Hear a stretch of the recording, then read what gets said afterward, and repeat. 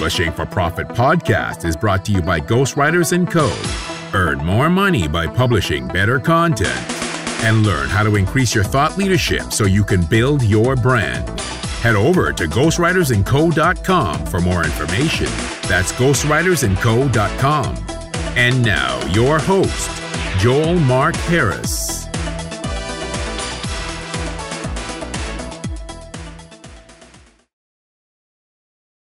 Our guest today is Annalise Larson, who comes from a background as an independent film producer with training at such prestigious institutions as the Canadian Film Centre and Banff Centre for the Arts. Since 1995, she's been working in the field of online digital marketing.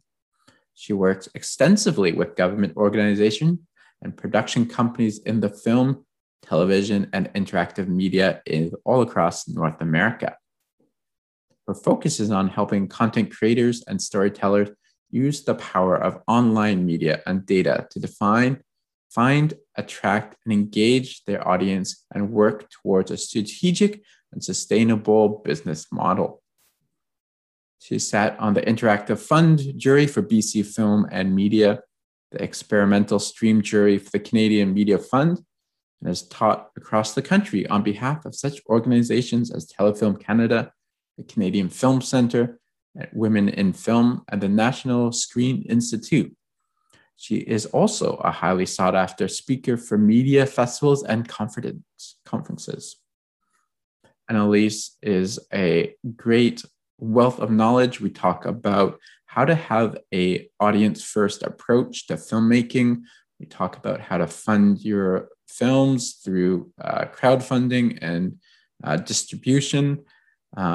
It's a great conversation for anyone who is looking at how to use marketing better. So without further ado, here is Annalise. Annalise, thank you so much for being on the show. How are you? I'm great. Thanks for having me. Good. So you describe yourself as a digital marketer who has a niche of media. And that seems very unique to me because I don't actually know anyone who does quite what you do. So can you just explain what that is and what you do? Sure. Well, I come from a filmmaking background myself. That's sort of where I started a million lifetimes ago. And at the very beginning of the commercial internet, I was using it to do research for documentary projects. And then had a friend who worked at a web development company and said, "Hey, we need someone to do market research for us. Do you know of anyone?" And I said, "Oh, I could totally do that." So that's kind of how I tripped and fell into sort of the digital marketing stuff, and completely self-taught, because when I started, it was like 94, 95. There were no courses or classes or anything that you could take. You just had to learn by doing and reading and researching. So that sort of started my journey. And I was doing both, trying to be a filmmaker, an independent filmmaker and producer, as well as basically using my income from digital marketing to feed my film habit. And then became a mom and stopped working in the film world and was just doing digital marketing. And then probably about 13, 15 years ago, all of a sudden had all these filmmaker friends who were going like, "What the heck is YouTube? And do I need to be there? And, help." So that's sort of the beginning of all my worlds coming back together. And now I work almost exclusively with people in media. I do other work in sort of other different culture sectors now as well. But my goal, was really to lean all in and work exclusively as much as possible, I guess, in culture, but specifically in media, just because I feel that there's such an opportunity for, any kind of storyteller, not just filmmakers, to connect with audience through these digital mechanisms. And I believe strongly in the power of audience and how it can help creatives do all kinds of amazing, wonderful things. And before we always had to go through gatekeepers, and now you don't have to. So I guess it's sort of, for me, it really is about just basically helping people understand who their audience is and really challenging perhaps conventional definitions of audience, which lean on gender and age ranges, which is actually completely useless when you're trying to craft a strategy. It's based so much on an old media model of, that sold television advertising or print advertising. And now we can know so much more about our audiences for good and for evil, that, you really can look at your work and try to figure out what is it about these stories or, the work that I'm doing that people are going to be interested in, or what are they going to care about the most. And if I can tap into those things, which hopefully you do, hopefully there's emotional connection between your work and your audience, that I can go to the places where they're congregating around these things that they love, and basically have very audience-led strategies. So that's kind of my approach in a nutshell, and why I get excited about it for film and all different kinds of media stories. Yeah, that's cool.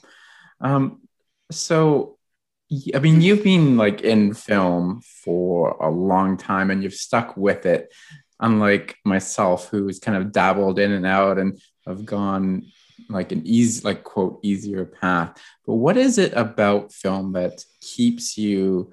Because it's not, I know for a fact, it's not an easy medium to be in, but obviously there's something about it that keeps you in the field. So what is it about the film that you love so much? Well, I think film is, uniquely able to transport you away in sort of digestible pieces. 1.5 hours, 2 hours. What is the exact? I went 3 or 4 hours. It's still a shorter thing.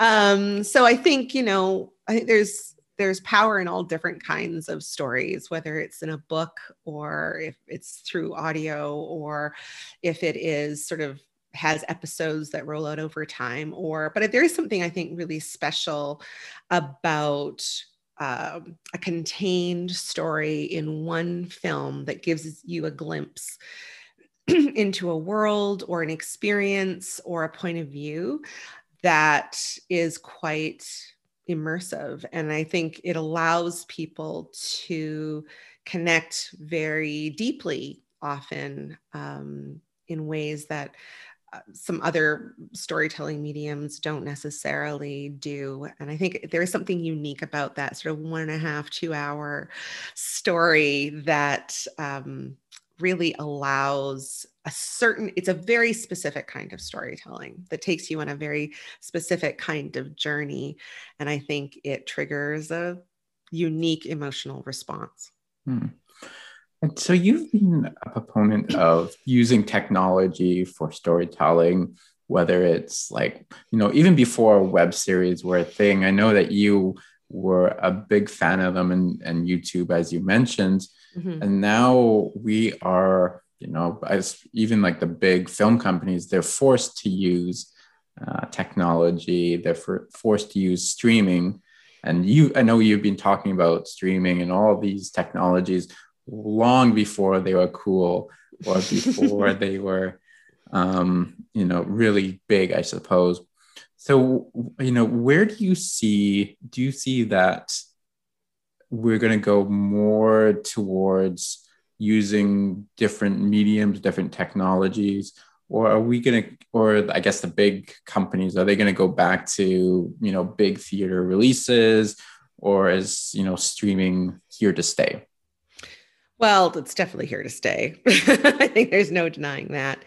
I did this big research project this year as well that was financed by Telefilm Canada. That was called Thanks COVID, 15 Lessons for Film Distribution from the First Wave. And so I did quite an interesting deep dive. I'm actually just putting together a proposal for a follow-up for this year to sort of figure out, what does the future look like? What do we see people going to? And I think the reason why people have been, or organizations, production companies, broadcasters, film companies have been sort of forced to, adopt streaming as a way to get their movies and stuff out there, is because that's where the audience is. So it's a big surprise. For me, it always is going to come back to audience. And I think one of the really interesting things about this past year is that we have all, like it takes like 30 days to make new habits. Well, we've had a year of having to be online. And I know that there's also, a hunger to get back into the real world, to be able to connect with people, to hug. I want to hug. I miss hugs so much. Yeah, me too. There's definitely that kind of drive. So I think, once we're all vaccinated and we have some kind of normal that we can get back to, there's definitely, I think, will be a spike in real world things, whether it's going to the movie theater or to see, a band play in a pub or whatever it is, like we're going to want to be in physical spaces together. But I think we have sort of irrevocably changed our brains and have learned, for all the people that were resisting, like, oh, this is too hard, or this isn't going to be the same.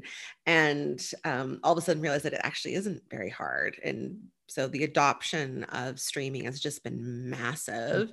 And the time and attention of the audience has definitely been put on, is online a lot. And I think, I used to live in Vancouver, but I live in a smaller center now. So now, I can get access to movies anywhere, right? I can attend film festivals in Berlin or in Banff and still be in Saskatoon, So I think, we're going to there'll be some kind of hybrid. And I think one of the things that's been interesting is a lot of the bigger theater chains have really struggled during COVID because they're so tied into the Hollywood model. And a lot of those big Hollywood tentpole movies, not all of them, but many of them have pushed their release dates. And it, like there was 2 theater chains in the UK that basically shut down because James Bond wasn't going to come to the theaters. They were putting it off to 2022. So they shut down all these theaters for, I don't know if they've reopened now, but they certainly were shut down for a good 6 to 8 months. And, but it's the little independent theaters that have actually been able to be more nimble, and there's been more opportunities for smaller films. Now, smaller film is under $10 million budget, which still seems like a hell of a lot of money to me. I think micro budget in the States is like under 25 million. I mean, that's almost our entire national budget for funding for films here in Canada every year. So our micro budgets are really micro. But I think if you're, with the lower costs and with the theaters being able to, like, they were showing sort of old catalog, like classic movies, and the new films from independent filmmakers were able to stay in the theaters longer. So they got more word of mouth. So it almost goes back to like an older model where films used to stay in the theaters longer. And there was even drive-ins, right? Because drive-ins were safe. So it's like this weird sort of 50s flashback in terms of a true theatrical. But then there's all these things called virtual cinema, where there was partnership with these smaller theaters. It was technically online, but it was exclusive to your local, your local movie house. And there would still be a revenue share with the theater. It was trying to help these theaters survive the pandemic. I think, we don't really know yet what the true cost has been in terms of that exhibition space. I suspect that there are going to be a number that have gone out of business and won't be able to come back. So I think it's going to take us a while to find that new equilibrium. So I think the more, and we just have no patience. Like if it's too hard to seed something or get what we want when we learn about it, then we have so many choices as people in an audience. We just go on to the next great thing. So I think in this new age, the audience is the most powerful. The only thing that's in scarcity is the time and attention that we each individually have, our free time that we spend each day. And how do we spend it? We're going to watch TV, we're going to play a video game, we're going to read a book, we're going to watch a movie. And that's the only thing in scarcity. So it's the audience that are the true gatekeepers, and we are really powerful. And I think COVID has, laid a lot of truths bare, and that's one of them. So I think that, streaming is not going to go away at all. And I think I could expect there will be more momentum actually around it, just trying to meet people where they are and trying to make it as easy as possible, because they truly, do have, the most power. And probably, like, especially in the big theater chains, we're probably going to see it's going to be mostly sort of big special event, Hollywood, big tentpole pictures that get put in the theaters for the most part, because they're the ones that will come out to see, Hopefully it's more than just, I love superhero movies, but hopefully it's more than just superhero and sci-fi, but that's a lot of what it is. Mm-hmm. So it seems to me that as it stands now with the streaming model, it's not sustainable for the big Hollywood movies that spend $100 million on a film, right? Like James Bond or superheroes.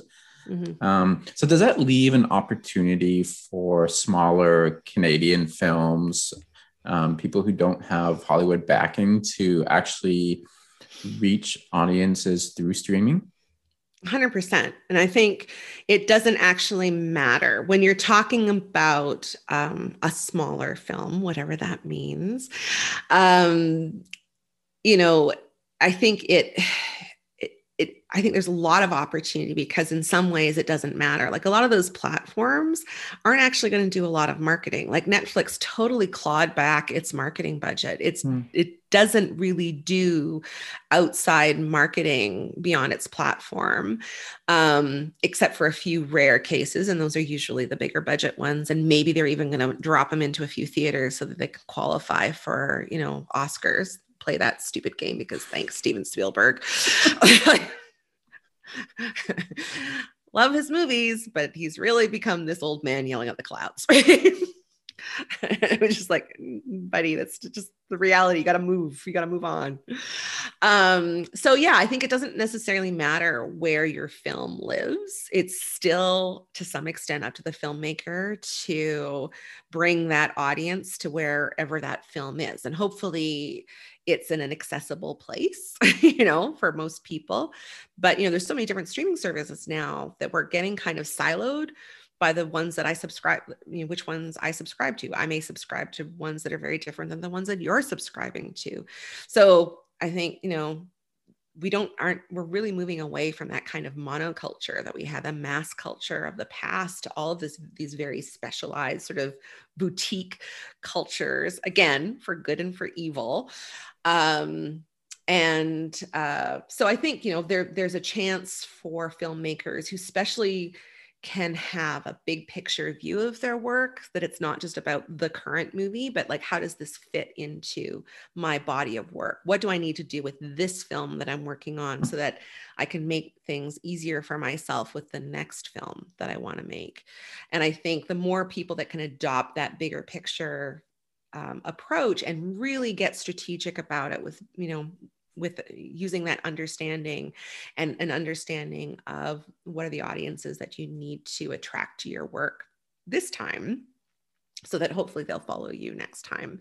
And it becomes an asset, right? It becomes something that is of value to, that's what a lot of casting decisions are made. I mean, heck, that's what our star system, the Hollywood star system, is based on, is that you cast these actors that come with a built-in audience.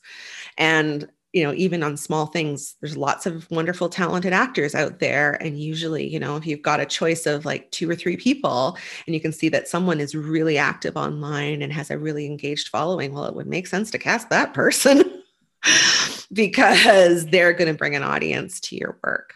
So it's the same thing. Like, I think filmmakers, writers, people that maybe aren't as comfortable being visible in and around their work have to kind of bite the bullet and find ways to get comfortable, because the more you can develop that audience and the more comfortable you can get, and it doesn't have to be in a sleazy sort of used car salesman kind of way. Some filmmakers, well, I'm an artist. I just want to make my art. And sure, you can do that, but then you're probably going to make one movie and never make another one. If you can say, I have something of value. Here are these amazing stories that I want to tell. I'm making opportunities for my creative community because it's a collaborative art. I'm adding value to people's lives because I'm telling these kinds of stories that haven't been told before. Embrace the value that you bring as a storyteller, and hopefully, frame it in a way that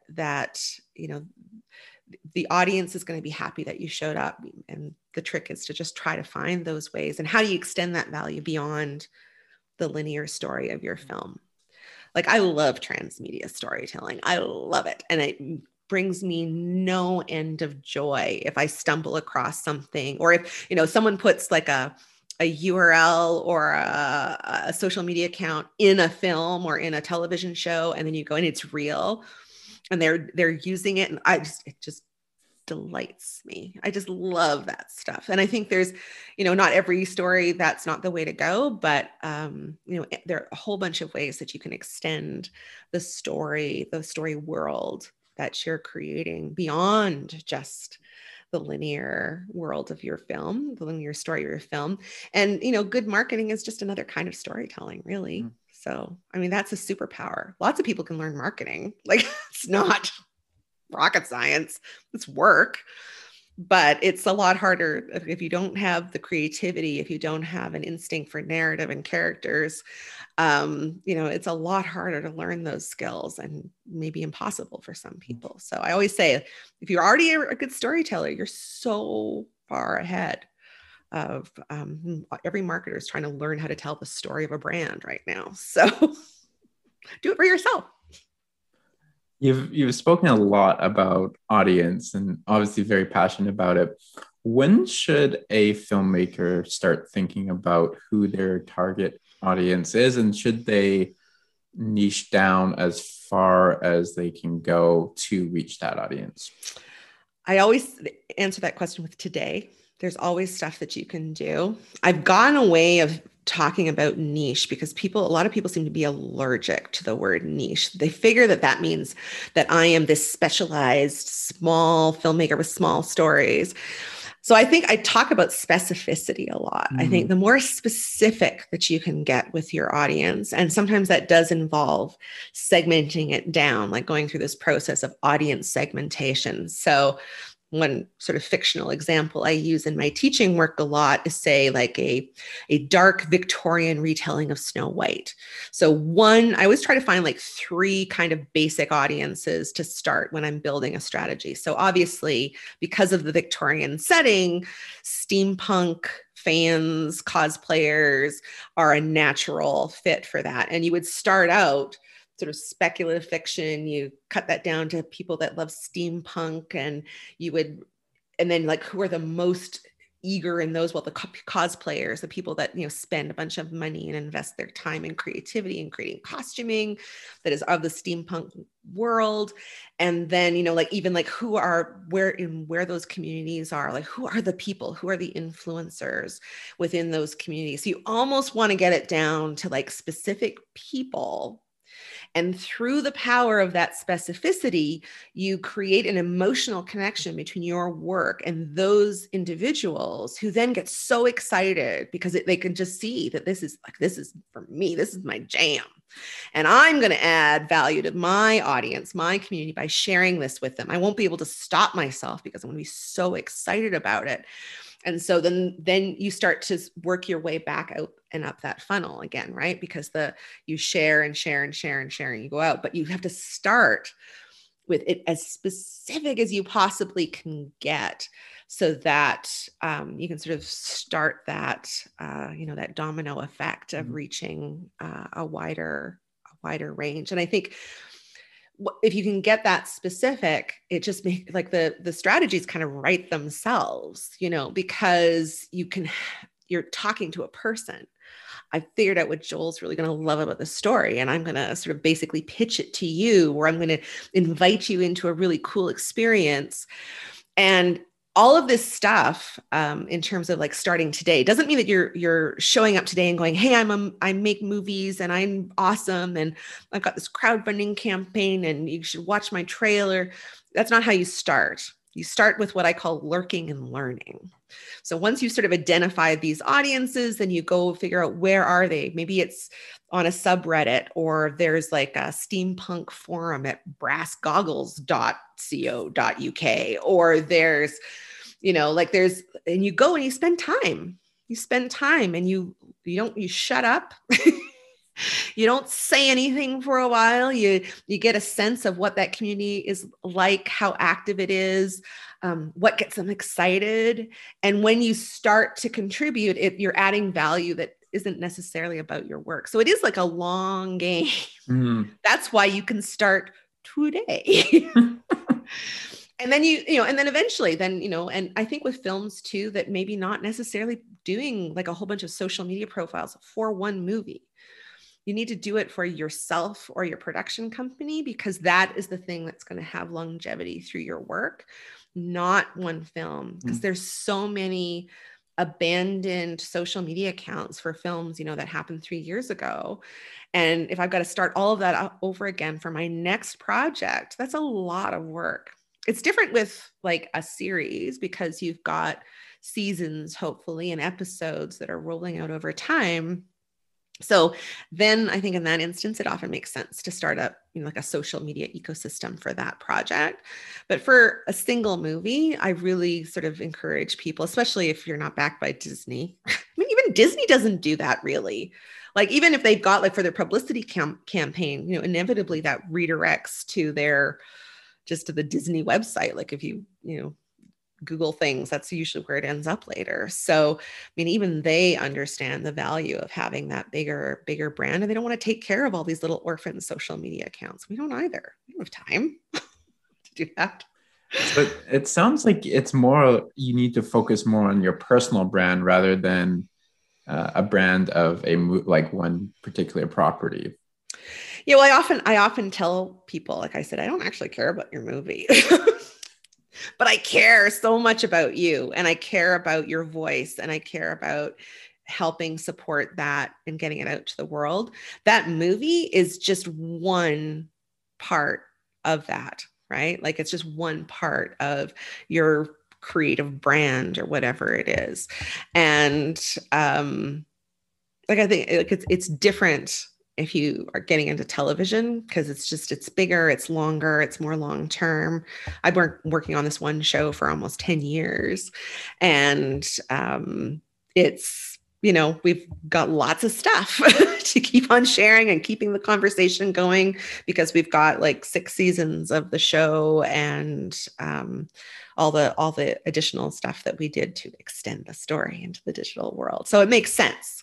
Like, that show is bigger than all the individuals. But I think especially if you're just starting out, or, you're early in your career, for sure, it's worthwhile to invest in yourself and figure out what are the kinds of stories that you're wanting to, what are the through lines. Usually writers have a whole bunch of scripts they've worked on, and there's way more scripts out there than go into actual production. Like the percentage is shockingly small. So like, what is it about those stories? What are you attracted to in those stories? What are the things that other people are going to care about? And it isn't something like, well, I really love women-driven stories, or I love coming of age stories. Like, if you think about it, like, are there online communities that are about coming of age stories? Not really. Not really. But if you have a character that is looking at it through a particular cultural lens, there are certainly communities around specific cultures. There's a ton of steampunk communities. I always say, like, look for 3 things: influencers, communities, and conversations online. And if you can find those 3 things in this potential audience, then you probably are onto something. And hopefully people that you want to spend some time with, because if you do your job right, you're going to spend time with them for a long time. And hopefully you're interested in that subject as well, as not just a marketing gimmick. Yes. Yeah. So if you want to focus on personal branding, but you don't want to, let's take the steampunk example, but like if your first movie is about steampunk, how do you, but you want to do, let's say, like a historical, I don't know, genre of some sort. Can you easily make that jump between steampunk and like historical fiction? I don't think anything is easy. It always takes work. But I think you need to think really strategically about, you can be creative and write about a whole bunch of different things. So maybe say your goal is a zombie movie. So you start in something, but you want to do a zombie movie. You love zombie movies.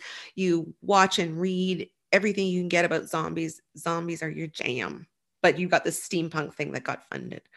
So how do you get there? So you need to sort of think like incremental things along the way so that you can bring people with you. Like a historical fiction, it's probably pretty close. Like, I mean, because a lot of the thing about the steampunk stuff is sort of the Victorian aesthetic, right? So you could just really lean in on that and emphasize those kinds of things and get people really excited. Maybe you're a real, history nerd. And so right now you're focusing on this Victorian setting and time. And so you can really geek out in terms of the way that you extend the story online would be providing all this, geeky, wonderful information that you came across as you were doing your research for your writing.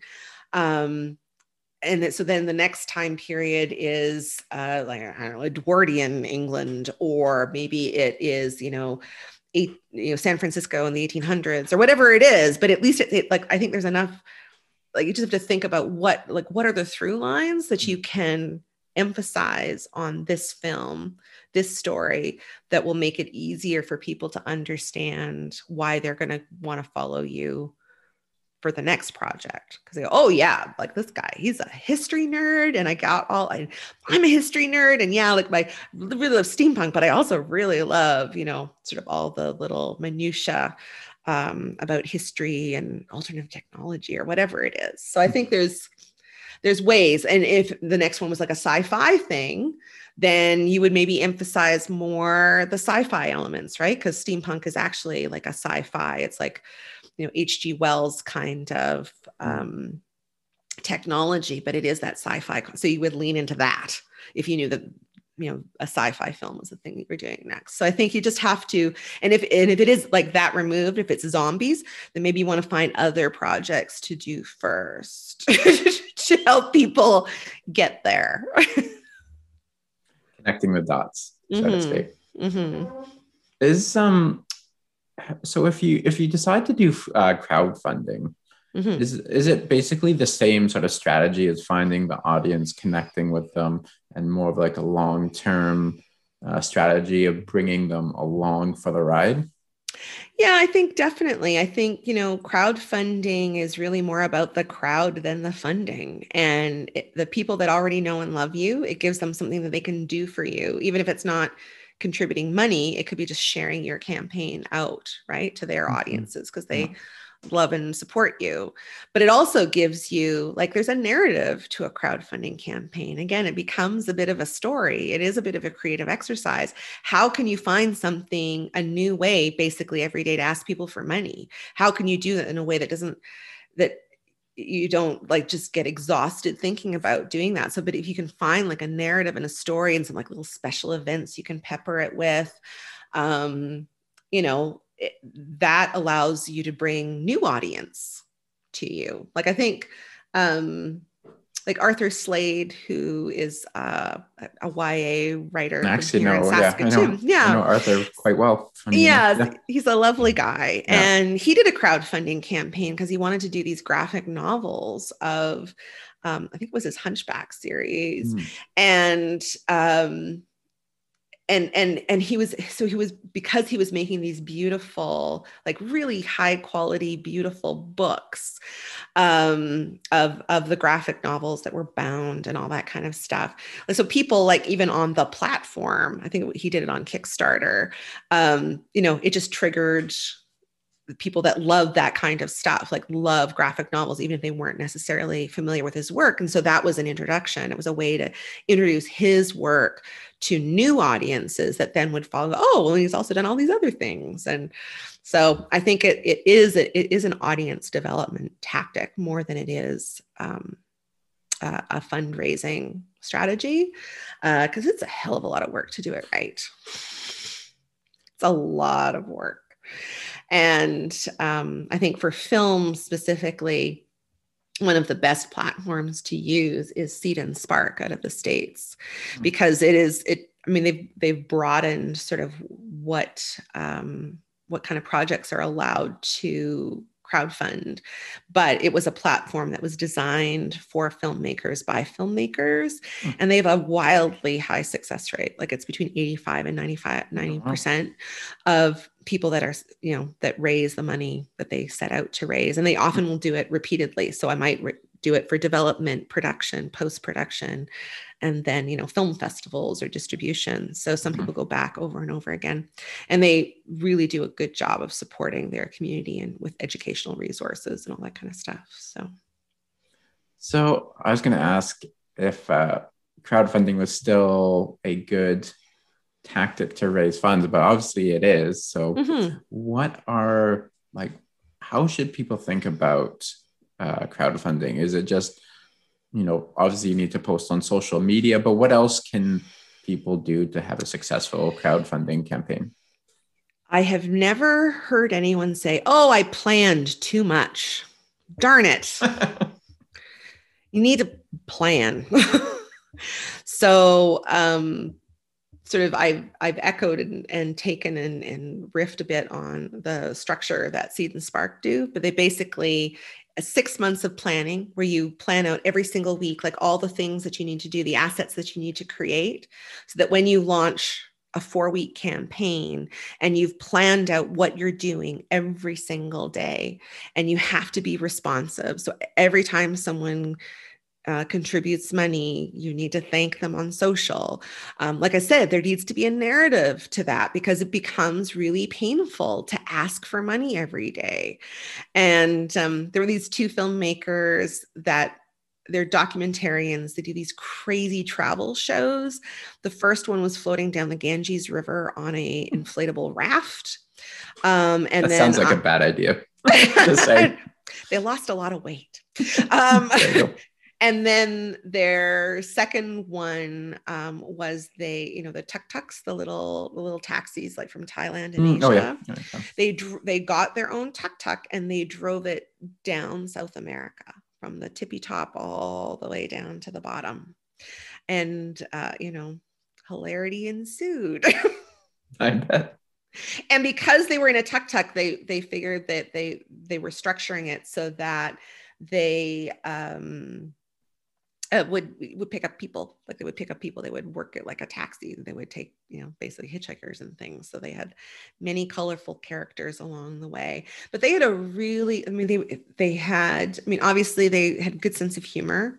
And so like their rewards for their campaign all resonated with sort of the story that they were telling in the project.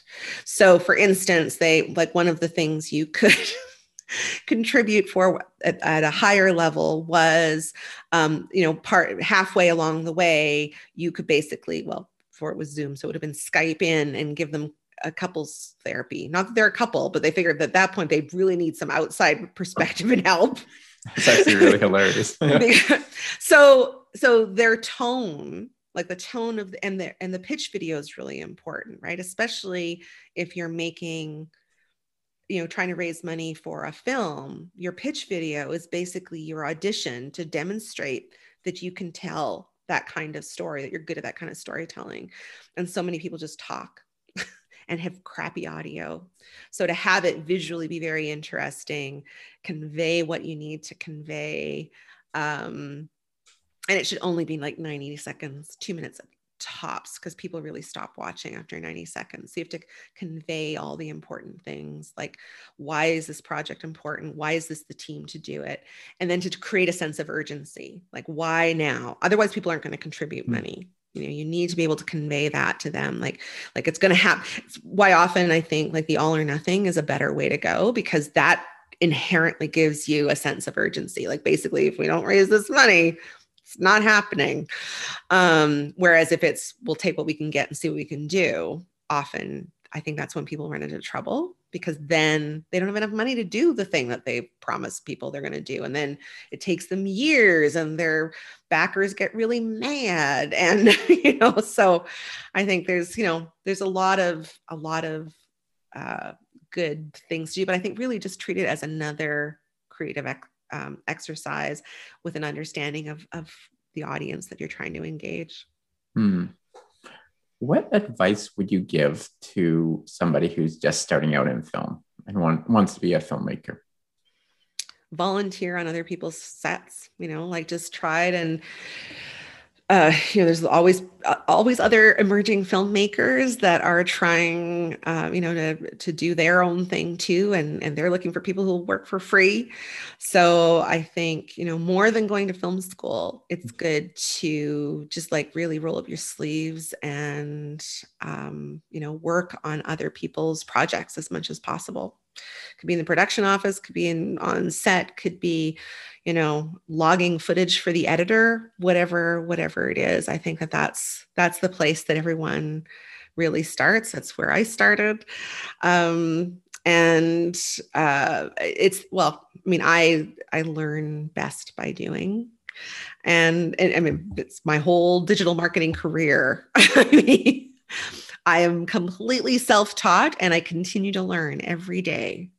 Like went on to Google, had a client, needed to set up Google Analytics for the first time. Apparently, the old way of doing Google Analytics is no longer an option if you have something brand new.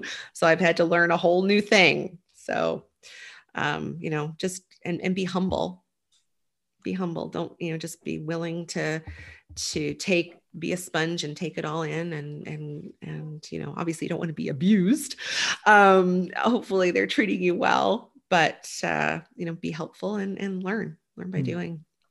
And at very least, that's the thing I find too, is I'm teaching more and more young people, like people have grown up being makers. Like I don't know of a teenager or, person in their 20s, early 20s that hasn't had a YouTube channel.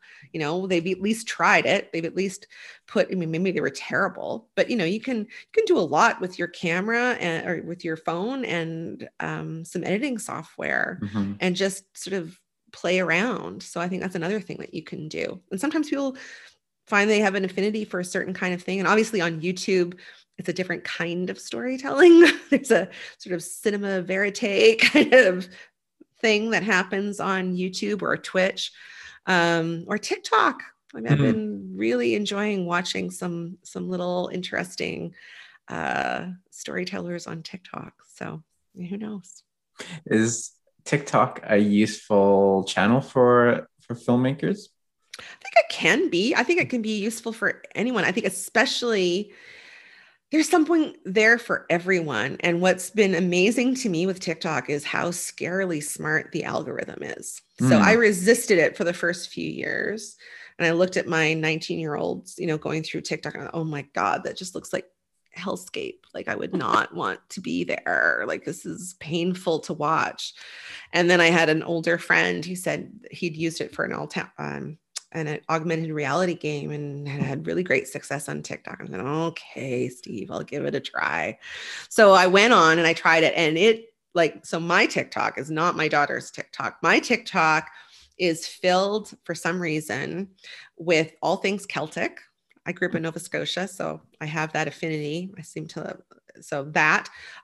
Birds, which is another thing I love. Woodworking, which I did love, but I didn't know that I would love seeing, the perfect dovecote joint being put together. Native TikTok is huge. And there's a certain indigenous sense of humor that I really love, that I think comes from the adversity and the oppression of the last, several hundred years. So, so I think there's something there for everyone. And you just sort of would have to find your way, because I think that there was the whole sea shanty thing that happened right before before What Christmas is that? really took off. Well, there was this, so sea shanties really took off, right? Because it really started as a music and dance kind of platform, right? Mm-hmm. So, and there's this whole sort of culture on TikTok that someone would sing a song or a minute of a song, and then people will layer stuff on top of it. They'll duet with that person. And sometimes, you know, there can be multiple layers of sound and singing.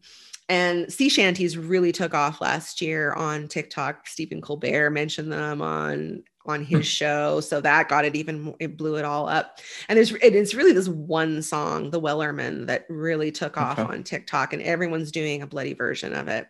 But the young Scottish guy who started it, he was like a postman. He was a postal worker, but he was a musician, but he was, you know, he was delivering mail to feed his music habit. And now he's got like this big record deal, and they did all these remixes, and it was just amazing. So I think, you know, it may not be for everyone, but I think there's a lot of opportunity. Definitely would be worth an exploration. Yeah. I mean, filmmakers may not like the word niche, but it just comes to my mind is that with you're describing like woodworking and sea shanties, like there's, you know, a lot of opportunity just to niche down to what you particularly love and to explore that with people who have similar tastes. 100%. Yeah. Have you tried Clubhouse? I've been resisting. I have it on my phone now, and I have an invitation. I have not ventured in. It's like I get this feeling of exhaustion. Like it's another thing. So Snapchat, I managed to avoid, even though I know it's still around, but it's not as vital as it was before. I suppose if I got a project that it was vital for, I would go on to Snapchat. TikTok, I resisted for a very long time. So Clubhouse, I'm just about at the tipping point. Because I've got the app, I've got the invite. I just have to jump on in. Yeah, but it does, the thought of it exhausts me. So I mean, I think that brings up a good point of how do you manage all these different accounts, and how do you know where to go and what to post? Guess what? It has to do with what audience you're trying to engage. Depends what it is. I also sit on a lot of funding juries. So my least favorite thing is when, you know, you're inevitably asked, you know, what is your marketing strategy? What's your digital strategy for this project? Who's your audience? And if someone says, my project is for everyone 18 to 34, and my strategy is a website, Facebook, Twitter, and Instagram, like 80% of funding applications, that is the extent of what their strategy is. They may, you know, flesh it out a little bit, but there's no real justification for what that is. And as I've already told you, you know, I think that gender and age ranges are an absolutely terrible place to start when defining your audience. You may find that a certain audience does skew to a certain age or skew to a certain gender once you've sort of, you know, done that segmentation process, but you don't start there. So I think I just like, you just really have to understand that maybe for this project, like there was a rom-com that had like pro wrestling was a part of it. Like the female character, the love interest, was a professional wrestler. And they had all these retired wrestlers from the WWE who were in the cast. And when I started doing research for them to try and figure out like where are the platforms that Reddit was huge, like blew everything else out of the water. And so I said to them, I think what you have here is this is a Reddit Twitter strategy, because people like to live tweet the matches. So at that point, that's, you know, so you should be there. You should be there, part of the conversation. And there was all these really passionate conversations at that time happening on Reddit, specifically around women of the WWE who weren't getting as much primetime screen time as their male counterparts. And so they were like these really emotional conversations that were happening that, you know, they could, like, anytime people are getting emotional, you need to pay attention to that. And so for them, then it would be a Reddit, Twitter strategy would have been my recommendation. For someone else, it might be a Pinterest, TikTok strategy. Like it just depends. It just depends. Really depends on where the audience is. So you have your own podcast called Story and Audience. Can you tell us a little bit about that? Yeah, it's Story Plus Audience, and it's on all the major podcasting platforms. It is with my friend Jill Golick, who is a screenwriter and who used to be the president of the Writers Guild for a number of years.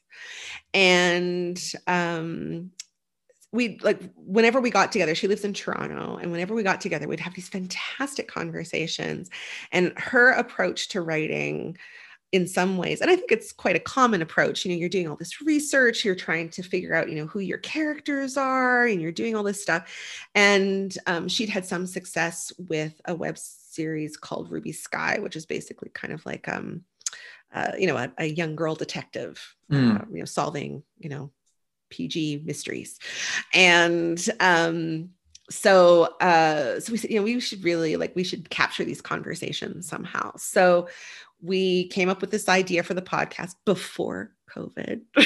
And we planned it all out. And so the first season, which came out last spring, was a series of conversations between the two of us, basically walking through both of our processes and the approach to our work, like the same kind. And what the lovely thing that we realized was the same kind of research that she was doing as a writer was actually very similar to the kind of research that I was doing as a digital strategist, because often, a real key to understanding what audiences you should be trying to target initially are who's in it, right? Because we're humans. We like to connect with other humans. And so whether it's a documentary or a scripted thing, the characters represent potential audiences who would be interested in it. So a lot of the research that she would do for her characters was very, very, very similar to the kinds of things that I would do. And so walking through her process as a writer, it was definitely targeted more at writers, and why it was really important to kind of start packaging your story with audience and bake that in right from the beginning. It allows you as a writer to better protect your work, because you can demonstrate that this is an audience. There's an audience for this story. You understand them, you know what they're going to like. And therefore, you can't hammer this story, this, say Gothic horror story, into some kind of pulpy, banal thing that no one's really going to like. It's going to end up being a terrible movie. The horror fans won't like it. And the general public won't like it because it's just not interesting enough. So I think really, having that approach, and as a writer, bringing an understanding of audience, not writing to a market, because some people also get really uncomfortable doing that. Like, I'm just doing this horror movie because I know that it's really cheap and easy to make and get money for it. Like, you should not be writing that story. Just don't.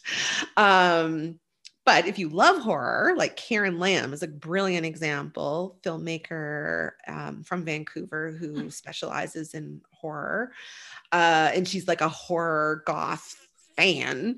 And so she is her audience.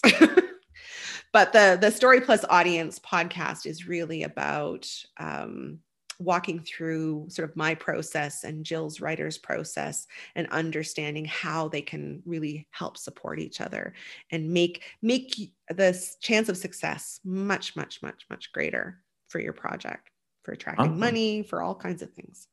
Cool. I think that's a great place to leave off, but I'm going to ask you one more question. And this is something I ask all my guests. Mm-hmm. And that is, do you have a favorite book or one that you like to gift a lot?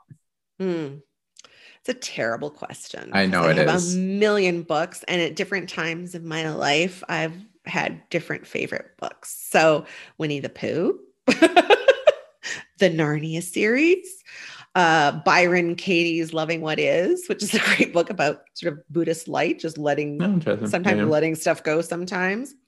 I also love this. I just read last fall, started Eden Robinson's Trickster series, which, first book had been turned into a show on CBC, and then all hell broke loose and it's not going to be finished, but the books are really, really good. She's an amazing Indigenous woman author here in Canada.